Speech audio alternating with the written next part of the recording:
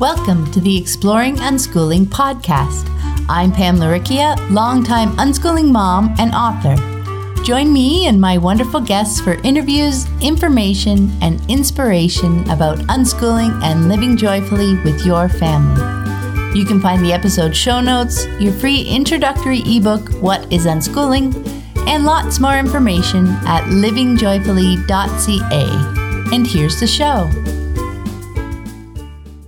Hi everyone, I'm Pam Laricchia, and this is episode number 94 of the podcast. I'm taking some time off over the next 2 weeks, so I recorded this intro early. But you're in for a treat this week as I have a wonderful conversation with Ellen Rowland. We talk about how she discovered unschooling and what the transition looked like, her book, Everything I Thought I Knew, how she broke the cycle of controlling and critical parenting that she grew up with, whether it's possible to juggle it all, the most unexpected but awesome things she's found so far from choosing unschooling, and much more. I hope you enjoy our conversation, and I'll catch you all up when I return. And now, on to the interview with Ellen. Hi everyone, I'm Pam Laricchia from livingjoyfully.ca, and today I'm here with Ellen Rowland. Hi Ellen. Hi Pam, thanks so much for having me. Thank you so much for agreeing to join us. I'm really excited to speak with you. And as a bit of an introduction for people, back in 2008, Ellen and her husband Richard decided to leave the U.S. and move to Senegal, West Africa, with their 2 children who were ages 3 and 4 at the time. Then they were there for 8 years and moved to a small island off the Turkish coast of Greece. And all the while, they've been unschooling their kids. She recently published a book about what she's discovered about life and learning along the way, and I'm really excited to dive into your unschooling adventures, Ellen. Thank you. So to get us started, can you share with us a bit about you and your family and how you first came across the idea of unschooling? Sure. We're a bilingual family. My husband is French and I'm American. And our 2 children now are, my son is 13 and my daughter Sunny is 12. So they're 11 months apart, Irish twins, which is really fitting because I'm from Irish heritage.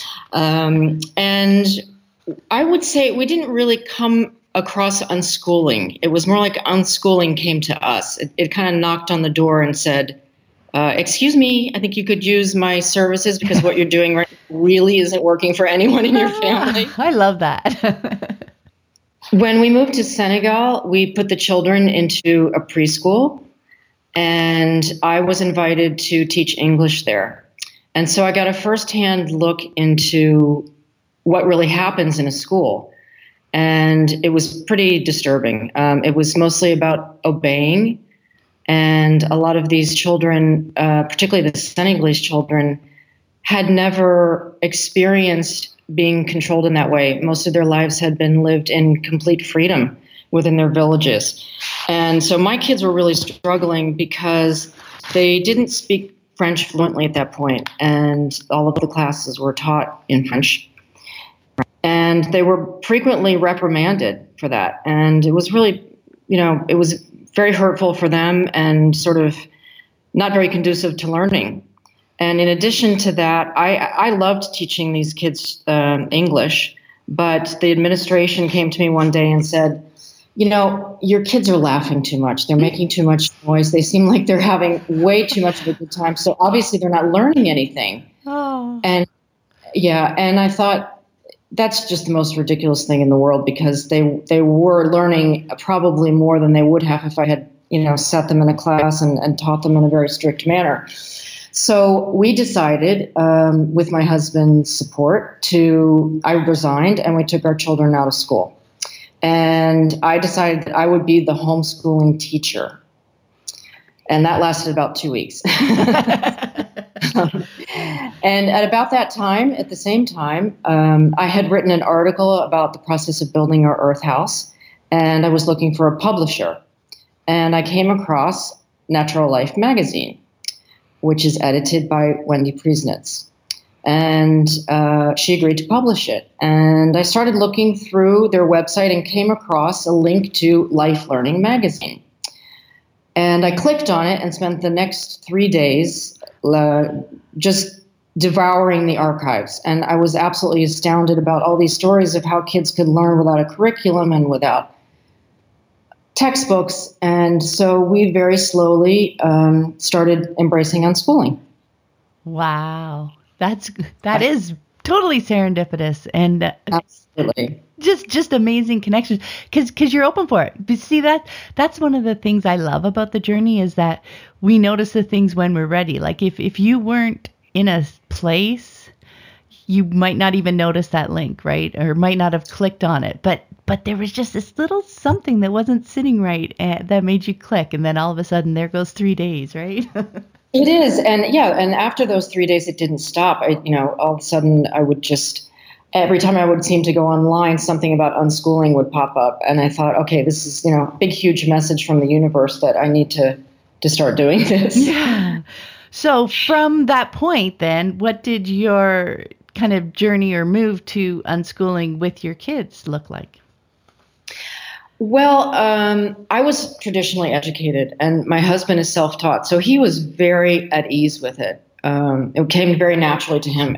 For me, it was just rife with uncertainty and self-doubt and really struggling with believing that my children could learn without being taught.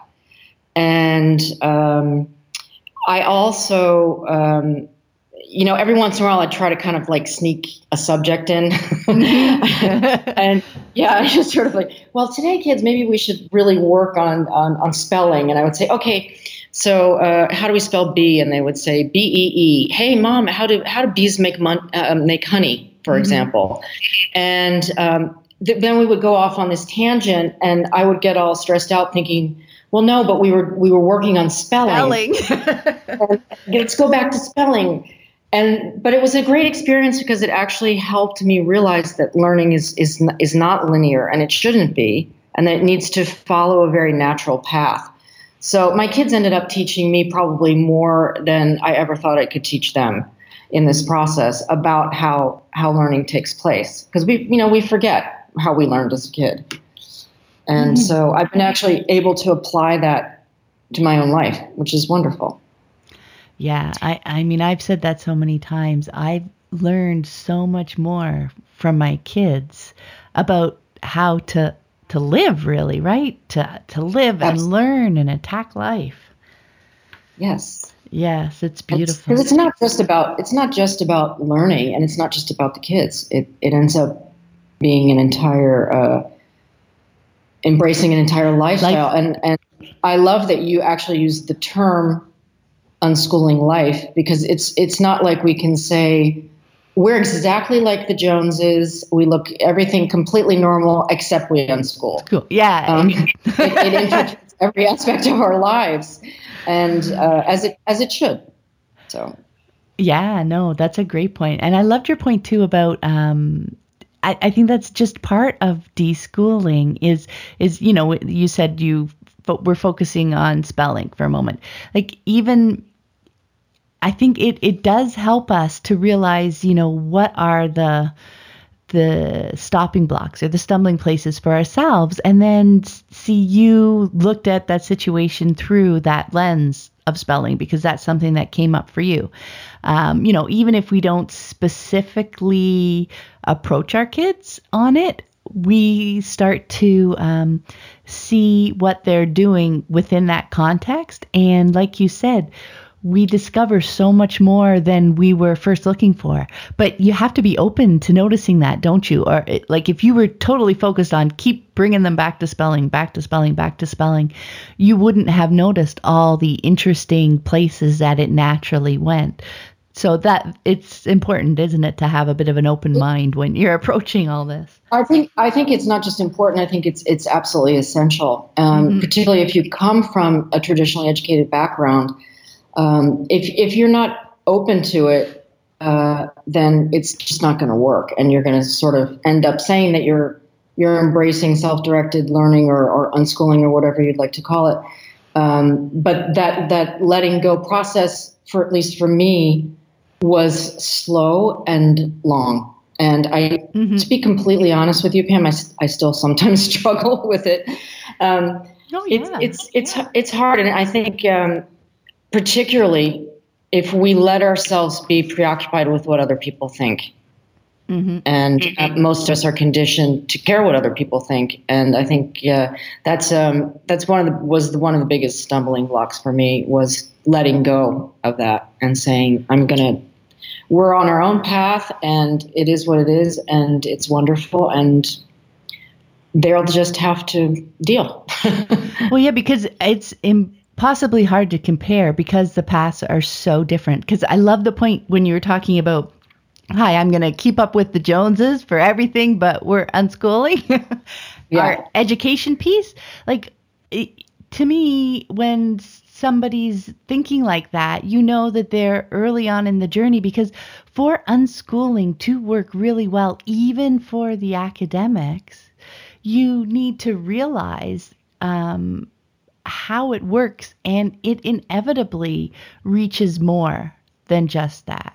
Right? I mean, if you're not, it does, because if you're not, how can you truly understand that to learn any of those pieces academically at any point in their lives is okay, so that you release that fear of not following a curriculum and not apply that to all the learning that they're doing in their lives, because learning is learning, and to understand that you're learning every moment of the day affects your whole day and your whole life, not just the academic piece, right? Yes, and in our case, I also had to let go of the idea of a schedule, mm-hmm. of children, understanding that my kids didn't necessarily have to read by age 6 or 7. That they could take their time, and when they were ready, it would happen. That process took a long time, because my children actually didn't learn to read until they were about 10 and 11. Mm-hmm. And when they did decide to learn to read, and it was intrinsically motivated. In my son's case, he wanted to learn about geography, and I said, "That's great, but if you want to learn about geography, you're going to have to learn how to read." And he said, okay. And within a few weeks, he was online, and he would ask questions, and it worked out. Within 6 months, he was reading fluently in both French and English. So, and I can't tell you how. I can tell you how I guided him, but it did happen. And I think that's really hard for people to accept. I think parents, when they're first embracing unschooling, to really understand and trust in the fact that they will learn everything they need to learn. I think another hard piece of that reading puzzle specifically, our journey to that, is understanding that, because with school, reading really is the only way to take in information, right? So yes. So often you hear unschoolers, I'll be much more relaxed once they learn to read, because they believe that is an essential skill for learning to happen. Whereas part of the journey is realizing it's true, but only in school, where reading is really the only way to take in information, because that's how you're given all your information pretty much, right? Worksheets and textbooks and that kind of stuff. But out in the world, when you're not inside that system, there's so many other ways to take in information that it's not a stumbling block. But that's a huge piece of the deschooling puzzle, isn't it? It is. And once I understood that out in the world every day in life, that they would be motivated to learn those things at their own pace and for their own reasons and in their own way, mm-hmm. Then once I saw that happening, I was able to let go. And it's been a wonderful experience ever since. Yeah, and I think that's another reason why I always like to call it a journey, because you need to get some experience under your belt to see it happening, right? Because it's so different. You can't look at your neighbors. Typically, some people, are lucky to live in an area where they have access to unschoolers living their lives nearby. But so often we need to be observing and open in our own lives to start seeing it in action, right? And then we get that trust. Well, that was definitely my case because when we were living in Senegal, and even still here in Greece, we're on this tiny island and we're the only family whose kids don't go to school. So, Yeah. for our entire experience, we've been, I won't say isolated because I have an incredible support system through social networks, but not being able, as you said, to have that firsthand example right next door. Yeah. So I think we should probably. Oh, go ahead. Sorry. No. What I was going to say is that for me, that network and all of the wonderful bloggers out there and people who talk about unschooling was incredibly helpful for me. Oh, and me too. That was all I had. I remember I think we'd been unschooling for about a year when I finally said there was a conference going. We're in outside Toronto, and this was in South Carolina. One of I think it was the second Live and Learn conference, and I'm like, yeah, let's go because we can actually see some unschoolers face to face for the first time. Be around other like-minded people. Woohoo! Yes, it was like coming home. Anyway, we should probably move on to the next question. Go ahead. Next question. Next question. And you may have touched on it a bit already, but what did you find the most challenging paradigm shift as you were shifting to unschooling? Yeah, it was really, for me, learning to trust in the process. Mm-hmm. We did cover that, to really understand that they would learn without being taught, and that they would do it naturally and pretty much seamlessly, sort of challenging those preconceived notions about how traditional education works, and being able and open, as you said, to seeing what natural learning looks like. That was the hardest part. For the kids, it was easy. I mean, they just dove right in, since they really had only gone to preschool for about 6 months. So it wasn't like they had a long deschooling process to go through. I was the one who was struggling the most. So. Yeah, I've always found that my kids were the guide on the journey, right? Because absolutely, when you give them that space and to see them in action, how capable they are, how quickly they learn things, it's just so fun to watch them in action. Yes. Okay, you recently published a great book. I really enjoyed reading it, and it's called Everything I Thought I Knew, An Exploration of Life and Learning. I really enjoyed reading it, and I love that you organized the chapters around the alphabet. I thought that was very cool. That was kind of a wink at the icon of ABC. Exactly. So fun. I was like zooming through the table of contents to like see the first word for each of the letters. That was awesome. Good. But in the M chapter, you have a section called Motherhood, in which you talk about your decision to break the cycle of controlling and critical parenting that you grew up with. So I was hoping you could share with us a bit about that process, how you began that change. Yes. This piece I actually wrote as a blog post, and it was a very difficult piece for me to write because it was extremely personal. And but I felt like it needed to be written and that I needed to put it out there. And I'm so glad that I did, because it resonated with so many people. I got messages from parents all over the world who said, thank you so much for sharing your story. I was raised with a controlling parent or an abusive parent, or somebody who was not particularly peaceful, and it's really affected my relationship with my children, and I'm so glad to know that I'm not alone. So I decided to include it in the book, in the hopes that it would sort of maybe help somebody else who might be going through that and wanting to embrace peaceful parenting, having been raised in a different way. And I think, Pam, when we talk or we read about peaceful parenting, it sounds so natural and it makes so much sense to us. We think, no, I don't want to control my children or dole out harsh punishments. I want to be patient and kind and loving. And logistically, it sounds natural and easy. And I'm sure there are a lot of parents for whom it might be easy. But there are people who out there like me, and particularly who were not raised in that kind of way, where it's not at all intuitive and it's very difficult to put into practice. So as much as we say, I don't want to be like my mother, or I'll never parent like my father, chances are, from a biological and psychological standpoint, we'll probably end up repeating that same behavior. So, wounded children, they grow up to be wounded adults. So it's important that we have to first find a way to be gentle with ourselves before we can offer that to our children.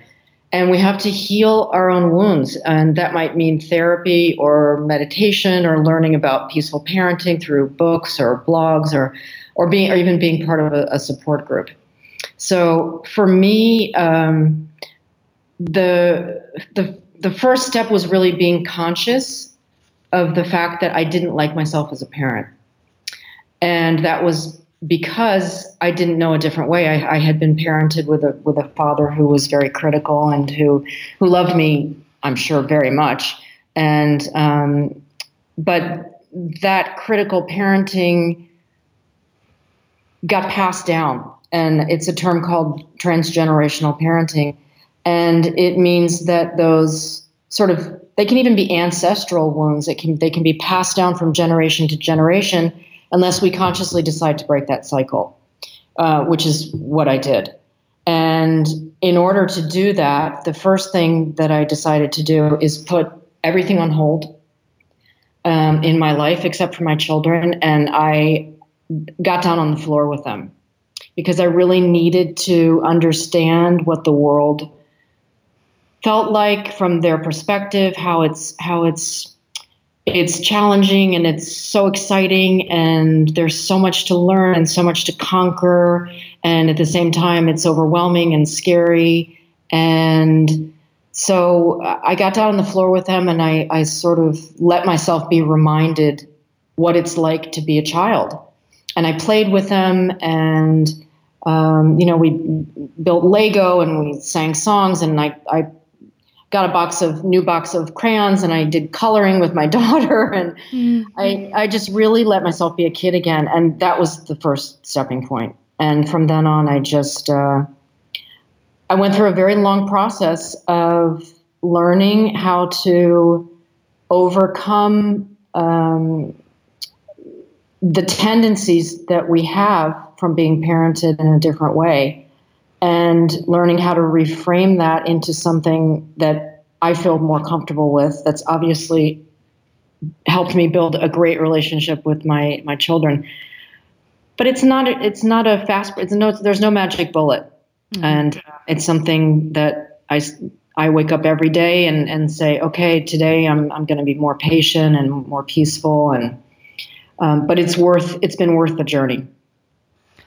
Yeah. Thank you so much for sharing that piece, because I had goosebumps through most of it because it's such a great point. Number one, I don't think many of us grew up, with peaceful parenting in our homes, right? Yes. It's definitely not a conventional way to parent.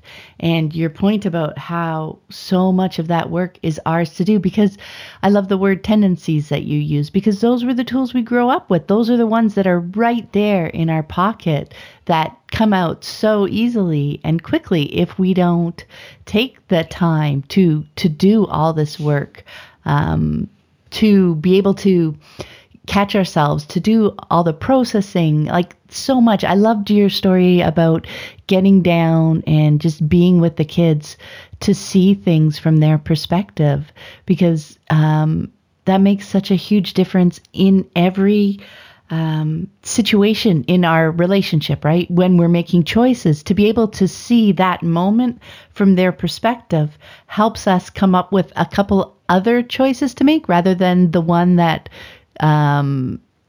instinctively comes to mind, because that's the way we were raised, right? But like you said, so much of it is our work to do, isn't it? It is, we first have to. If we can't forgive ourselves, if we can't be gentle with ourselves, then it's very hard to offer that to our children. Mm-hmm. And so, that personal work that I did, and I think a lot of parents go through, radiates out into every aspect of our lives and all of our relationships, not just those with our children. So we learn to be more peaceful people in general. And I think that radiates out into even how we look at the planet and how we decide to conduct our lives. And it just sort of calls us to be respectful.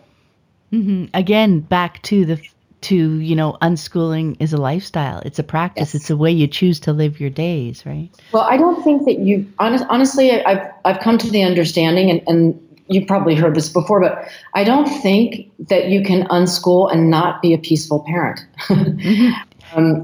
I think it would be very, very complicated. And I think the two go hand in hand. And as for me, that transition was very seamless, to go from being a peaceful parent, learning how to be a peaceful parent, a gentle parent, and then transitioning into unschooling. It was the two go sort of hand in hand. Yeah, they're just woven together. They feed off each other, right? Yes. It's hard to imagine. I'm trying to imagine getting to one without the other. Yeah. And you really can't, because, the trust and connection that you need in a relationship with your child for unschooling to shine, to thrive, is the kind of relationship in which peaceful parenting is needed. You know what I mean? Yes. I understand. Exactly. You mentioned that chapter started out as a blog post, and I would like to chat a little bit about your website. And I love the name, amuddylife.com. Yes. I would love to hear the inspiration behind that beautiful metaphor for your unschooling lives, because when I go there, you just want to sink into that mud. Oh, thank you. Well, it's obviously there's a literal reference, and that is that during the time that we were building our house in Senegal, which was an earth house, which is basically made of mud and water. We don't have time to go into it, but it was an incredibly interesting process. And so we spent about the first year literally covered in mud. Most parents are worried that their kids will get dirty, so they see a mud puddle and they steer them away from it. Oh, honey, don't go through there. And we were like, okay, guys, get in there, get going on those mud bricks. We got a wall to finish. So we were encouraging it, and it was great fun, and it was an incredible learning experience. And so that's kind of how I came up with the name A Muddy Life. But the metaphor is that I think when we choose to live differently, and when we move outside of the status quo, and we make the decision to live our lives according to what makes us happy and what feeds our soul and what makes sense for the family, and then our lives become hard to define.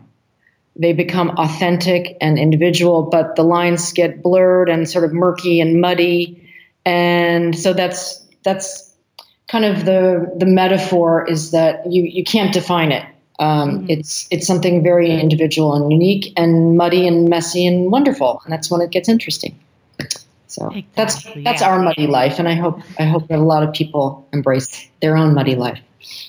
Yeah, no, I loved that. That's why I wanted to share that, because it's such a wonderful image too. But like you said, the metaphor works so well. So, whatever connection people can take from it, I think that's awesome. Yes. Getting back to your book, I wanted to visit the J chapter with you for a moment. Juggle. Okay.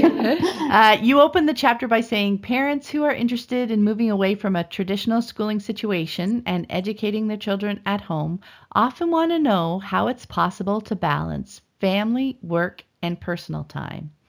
And I know that is such a common concern. So I would like to ask you how you answer the question, how is it possible to juggle it all? It's not. Which is the whole point. I say in the book that juggling as a life metaphor is absolutely impossible, and it should be left to circus clowns and street performers. When we try to juggle life and work and grocery shopping and being there for our kids, basically what happens, and our own needs, basically what happens is that when you're trying to keep all those metaphoric balls up in the air, not one thing or any one person gets your full attention. So you're scattered. And when things are scattered, you lose your attention and all those balls fall on the floor, and it's basically chaos.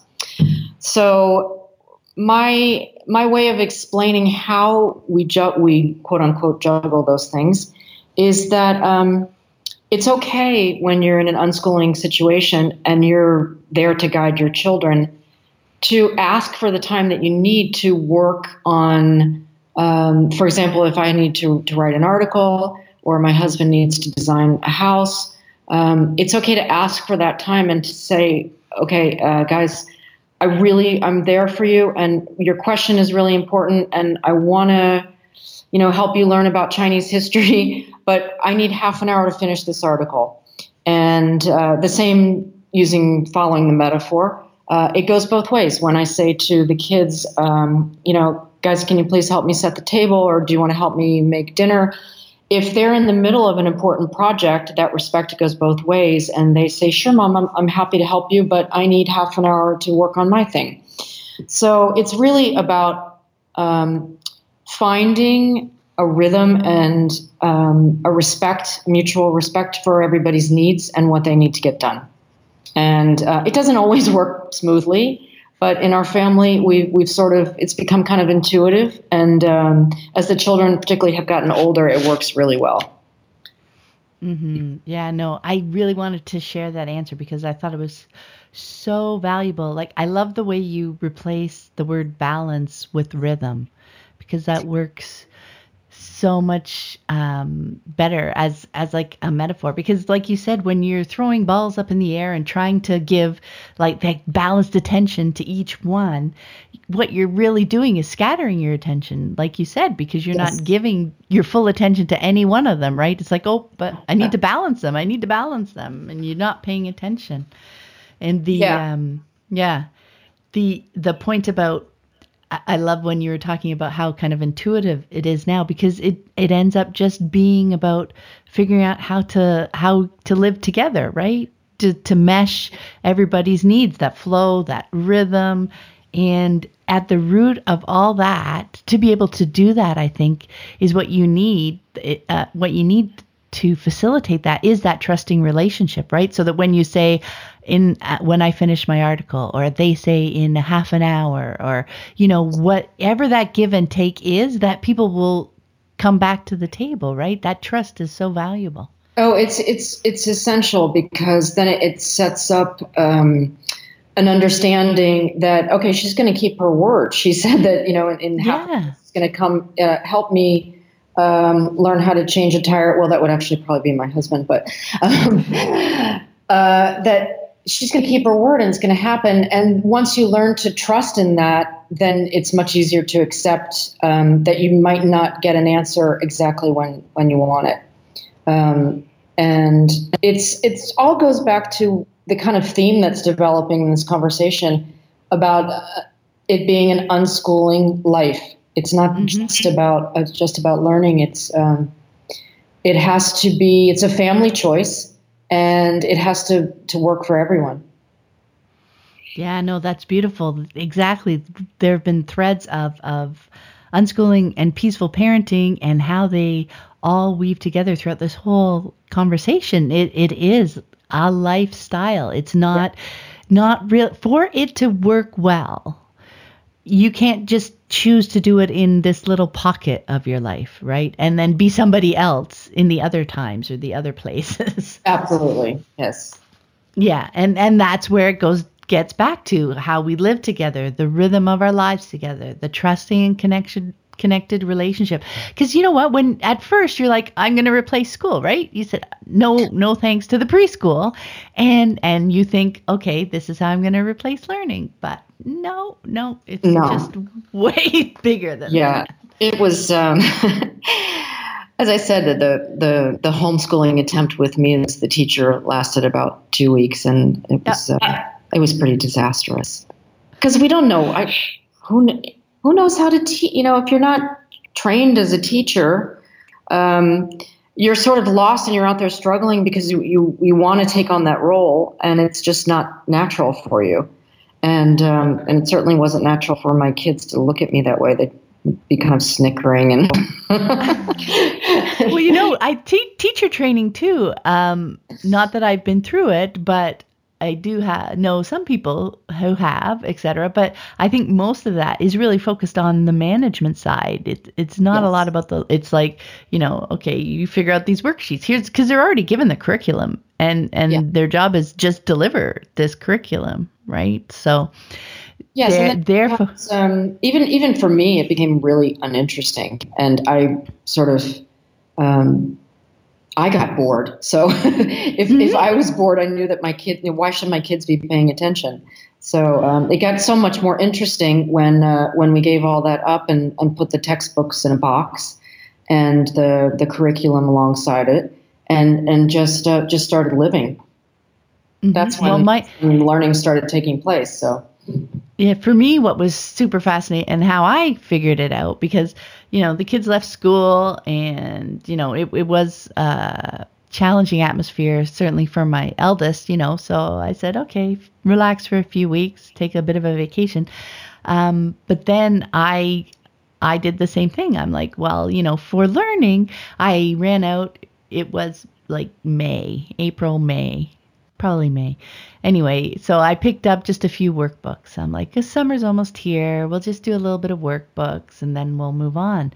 But I had the same experience as you did, trying to convince them to come I was like, it's just 10 minutes. Do a couple of worksheets, a little bit of spelling, a little bit of math, and then you can play. And it was, like pulling teeth to get them to come.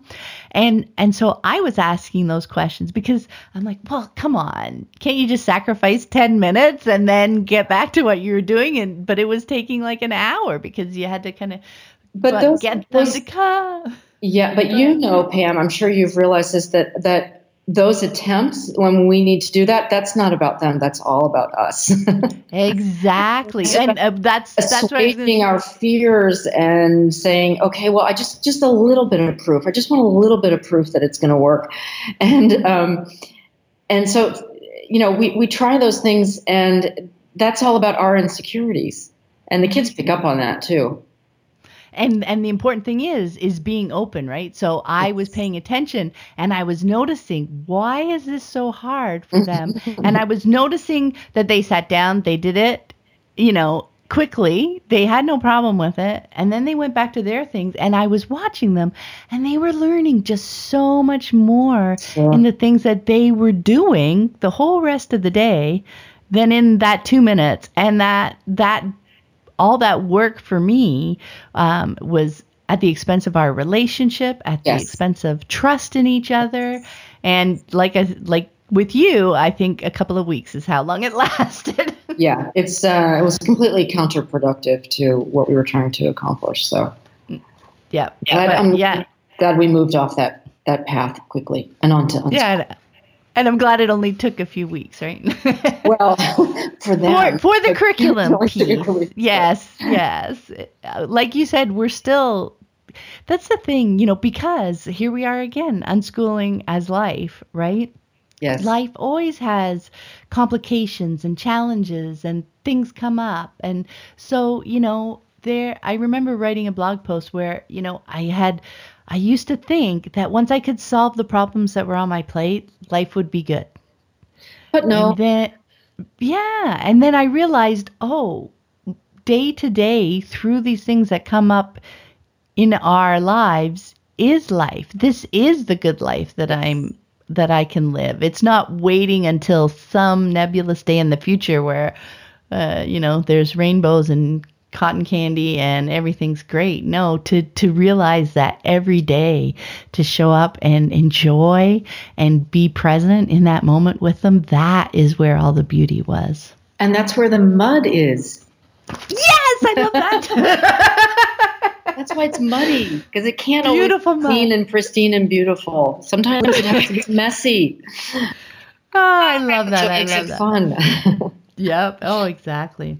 And for our last question. Okay. Yes, I would love to know what has been the most unexpected but awesome thing that you found so far from choosing unschooling.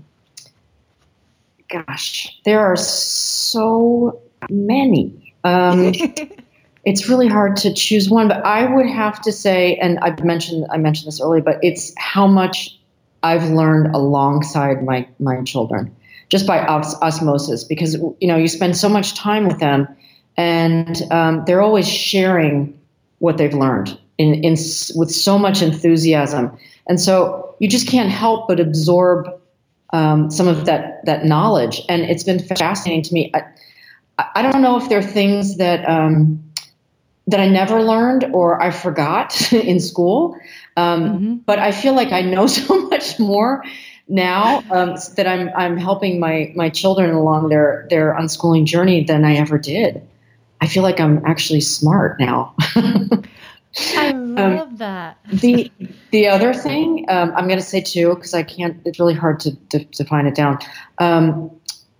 The other thing I would say, Pam, is that I've thankfully moved away from feeling isolated in my choice and feeling like, oh my gosh, we're the only people who do this, and we're the crazy people who live in the mud house in the bush of Africa, and there's whose children don't go to school.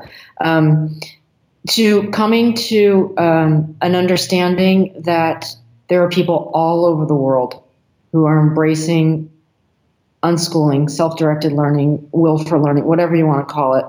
And they're sharing their stories and more. I think that because the press is starting to cover it, people are feeling like they can sort of, I hate to use this metaphor, but they can come out of the closet. And hearing those stories and being a part of that network of people in that community that's international and global, being a part of that collective consciousness has been really wonderful for me, and it's really helped me along my journey. And look, I'm here in Greece, and you're in Canada, and we just had an amazing conversation. So that's awesome, and thank you. Thank you so much. I really I appreciate that perspective too, because you're right, the ability to connect and it's just exciting, isn't it, when you can just connect with people all over the world, and you're right, it's you don't feel so isolated anymore. It's like you read about someone here and what their kids are up to and how they're being supported, and you don't feel so alone. You don't feel so, for lack of a better word, crazy in your choices, right? Even though that might be the impression that you're getting from the immediate people around you, but you can rest in knowing that it's happening all over the place. That's beautiful. It is. I have on my blog, I have a counter which shows how many people have gone on and actually where they're coming from. And so my son, who is just crazy about geography, made me a little world map. And so he goes on once a week with me on my blog, and we say, oh my gosh, somebody from Sri Lanka, somebody from Thailand, somebody from, there's Americans and there's Canadians and Australians and people from these very obscure places all over the world. And you're saying, okay, so it's spreading. I love that. And I love how that connects with his love for geography. Isn't that awesome? Like this is learning. This is life. Things are so connected to each other, even unexpectedly, but it's so beautifully. And I love that point, because just a few months ago in the Q&A episodes, when we get questions from people, I added to the form to add where you are, because I love saying, oh, this question is from, this person in Africa and in Japan and Canada and, Australia, all over the place. So it's just so fun to see where people are and to know that they are working on this stuff. Like we said, it's so much of our work to do, but the beauty and the benefits for ourselves and for our children are just immense. So it is so nice to know that it's going on all over the place. It is. It's global. Global and glorious. Global and glorious. I love that. Well, I think that might be a blog post, Pam. There you go. That's awesome. Well, thank you so much for taking the time to speak with me, Ellen. I had so much fun chatting with you. I had a wonderful time too, Pam. Thank you so much for inviting me to participate. Oh, that's lovely. I'm so glad that we managed to get a nice connection between Greece and Canada. Here we go. Yes, indeed. And that the internet was working well today. Fingers crossed, I know. And before we go, where's the best place for people to connect with you online? At my blog, which is amuddylife.com. Twitter, Ellen_Rowland. And yeah, that's the easiest is probably through my blog or Facebook. Okay. I'm available on Facebook too. There you go. Okay, well, I will put links to all that in the show notes and link to your book and your website and blog posts that we mentioned as well. So that's awesome. Thanks so much, Ellen. Have a great evening for you. Thank you, Pam. You take good care. Thanks for listening. I hope you found it helpful. You might also like the backlist episodes at livingjoyfully.ca/podcast. While you're there, be sure to check out the Tuck Talks. For 6 years, I hosted the Toronto Unschooling Conference. It was an amazing experience, and I loved meeting many wonderful unschooling families. Though I no longer host the conference, the unschooling insights shared by the amazing speakers over the years are timeless. You can listen to all 25 talks for free on my website at livingjoyfully.ca/conference. Until next time, have fun living and learning with your family.